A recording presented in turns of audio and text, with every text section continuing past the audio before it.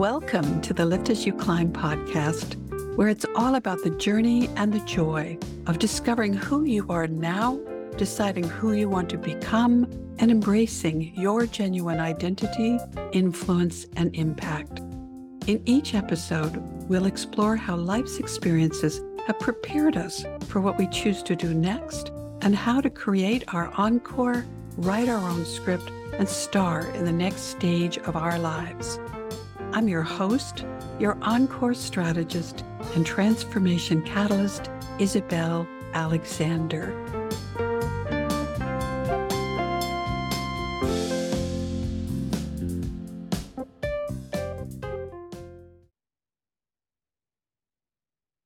Hey again, Isabel Alexander. And as promised, I'm back with the continuation of the mini-series about strategic planning, because as I'm recording this, it's close to the end of 2023.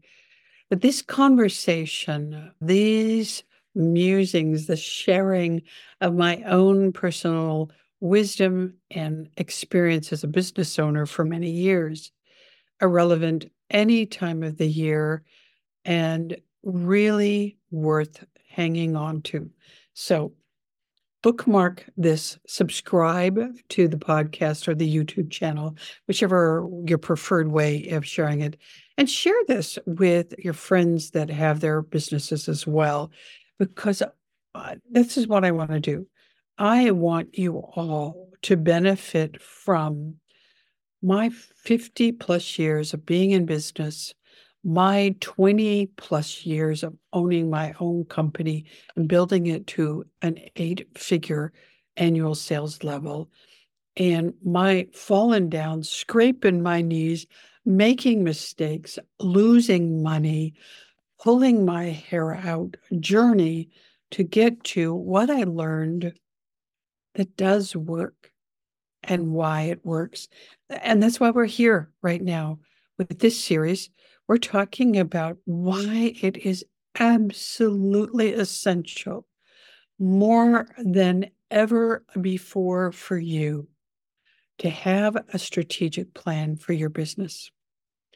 Yes, you're probably a small to medium-sized business if you're in my orbit listening to me, or a solopreneur, or perhaps, yay, you are aspiring to be a business owner. And maybe you're leaving the corporate world, or you're retiring from a past primary role in your life and you want to start your own business. Yes, yes, yes. The more women who are creating businesses and creating wealth and impacting the economy, the better. Now, originally, I started this series by saying, yes, it's absolutely vital for small businesses, solopreneurs, to have a strategic plan, even more important than the big companies who know that and have been doing this forever. They're the large organizations and corporations and the not-for-profit and the government entities and the clubs, the organized associations. All of them have a strategic plan of what's happening to get back on track or modify the plan for good reasons.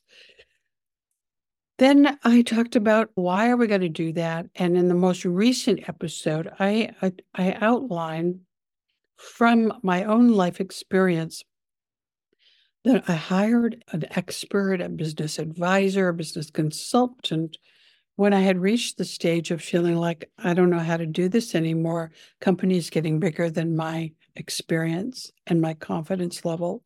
And that individual introduced me to a way of creating strategic plans called the one-page strategic plan, which is modeled from a book written by Vern Harnish called Mastering the Rockefeller Habits.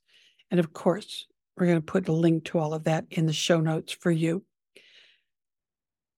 Last episode, I went through the first 3 steps of preparing to create that strategic plan, your strategic plan for your business, for your lifestyle, for your goals, your ambition. And I went through the first three elements of that: core values, purpose and mission, and big, hairy, audacious goals. So if you're just tuning in now, I really encourage you to go back a couple episodes and listen to all of that so that you don't miss any of the juicy bits. And also that I'm spilling my guts about all the mistakes that I made in my journey to learning what works. We're keeping this short and succinct so that you can digest and really reflect on these stages before you start your own strategic plan. Today, we're going to talk about what are the primary objectives. And that sounds like something that would just be like a business spiel, but it's really important. This is the why of your business. Like, why are you doing this? What is the organization about? What do you, as the primary shareholder, the chief investor, the founder, the personality behind this business, want your company to stand for? What is the legacy that you are building? We're going to break that down into long-term and shorter-term objectives. And that's a big part of this process. And it includes the BHAG, which we talked about in last episode. So make sure you go and find out what that's about. Then this is the beautiful part of the process that I really, really loved. Was like, okay, it's not just something that you say once a year and then you file that away in a binder and let dust accumulate on it until next year, which is too late then, don't you think? 12 months have gone by and you haven't looked at your plan to see what's been happening, and it's going to be too fucking late to do anything about it. The best part of this process for me, because I tend to be the entrepreneur's entrepreneur, and I am way out there in the front thinking about the next thing I'm going to do, forgetting what I already said was really important foundationally. And that is to have quarterly and annual focus on progress on each of those goals. And there's some really great methodologies, systems involved in how to establish that focus and get a cadence around it so that it's meaningful and that you can make adjustments along the way, but stay true to the big overarching core values and mission of your organization. The third part of this education is learning to love KPIs, key performance indicators, KPIs, and critical numbers. Oh my God, don't we just hate the numbers? Don't we just hate the fact that we have to do the bookkeeping and we have to do the accountability and we have to be reporting to our bookkeeper, to our banker, to our higher self? With this process set up properly, you're going to find that a whole lot more enjoyable and a whole lot less avoidance, because there is a system, a cadence that makes it really worthwhile to go back and measure and go check or adjust. And that is something that made a huge difference for me in terms of really knowing where I was going and staying on track with minor adjustments on a shorter basis, whether that was monthly or quarterly, appropriate to what your business is doing, rather than waiting till year end and go, totally missed the mark, landed on a different planet. Okay, so recapping. You should have a strategic plan if you're a real business and you really want to be rewarded as the chief shareholder, the chief investor in that business. if you're a real business owner, not just a hobby, not just take this job and shove it, which was an episode that I recorded not too long ago. You might want to listen to my country western song about that.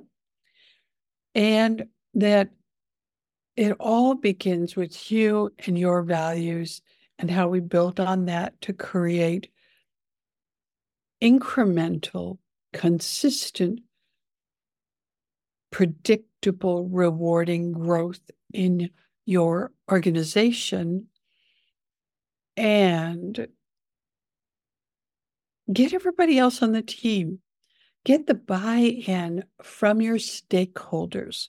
If that includes your team, your customers, your suppliers, your professional support group, your family, your friends, because you have a very clear plan ahead.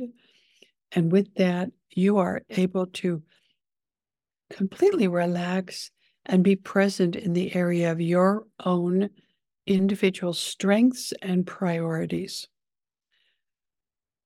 I know I learned from this experience, and I hope you will too.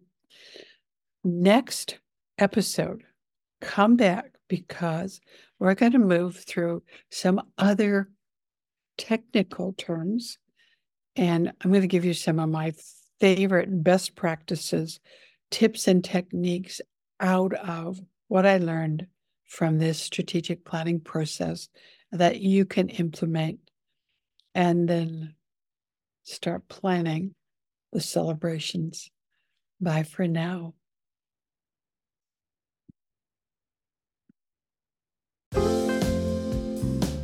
Thank you for spending this time with me. I hope our conversation added value to your day and expanded your vision for your legacy and impact. Please join me in increasing my impact and expanding my reach to even more people by sharing this episode on social media with friends and leaving a review on Apple iTunes, Spotify, or channel of choice. To catch all the latest from me, subscribe on your favorite podcast platform.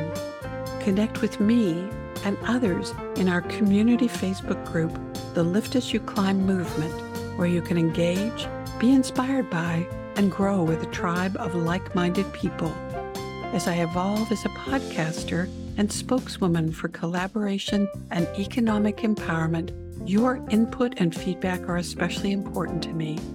I welcome your suggestions and questions to hello@theencorecatalyst.com. Until we meet again, please remember, your success may be the foundation for someone else's. Together, we can raise success ladders around the world.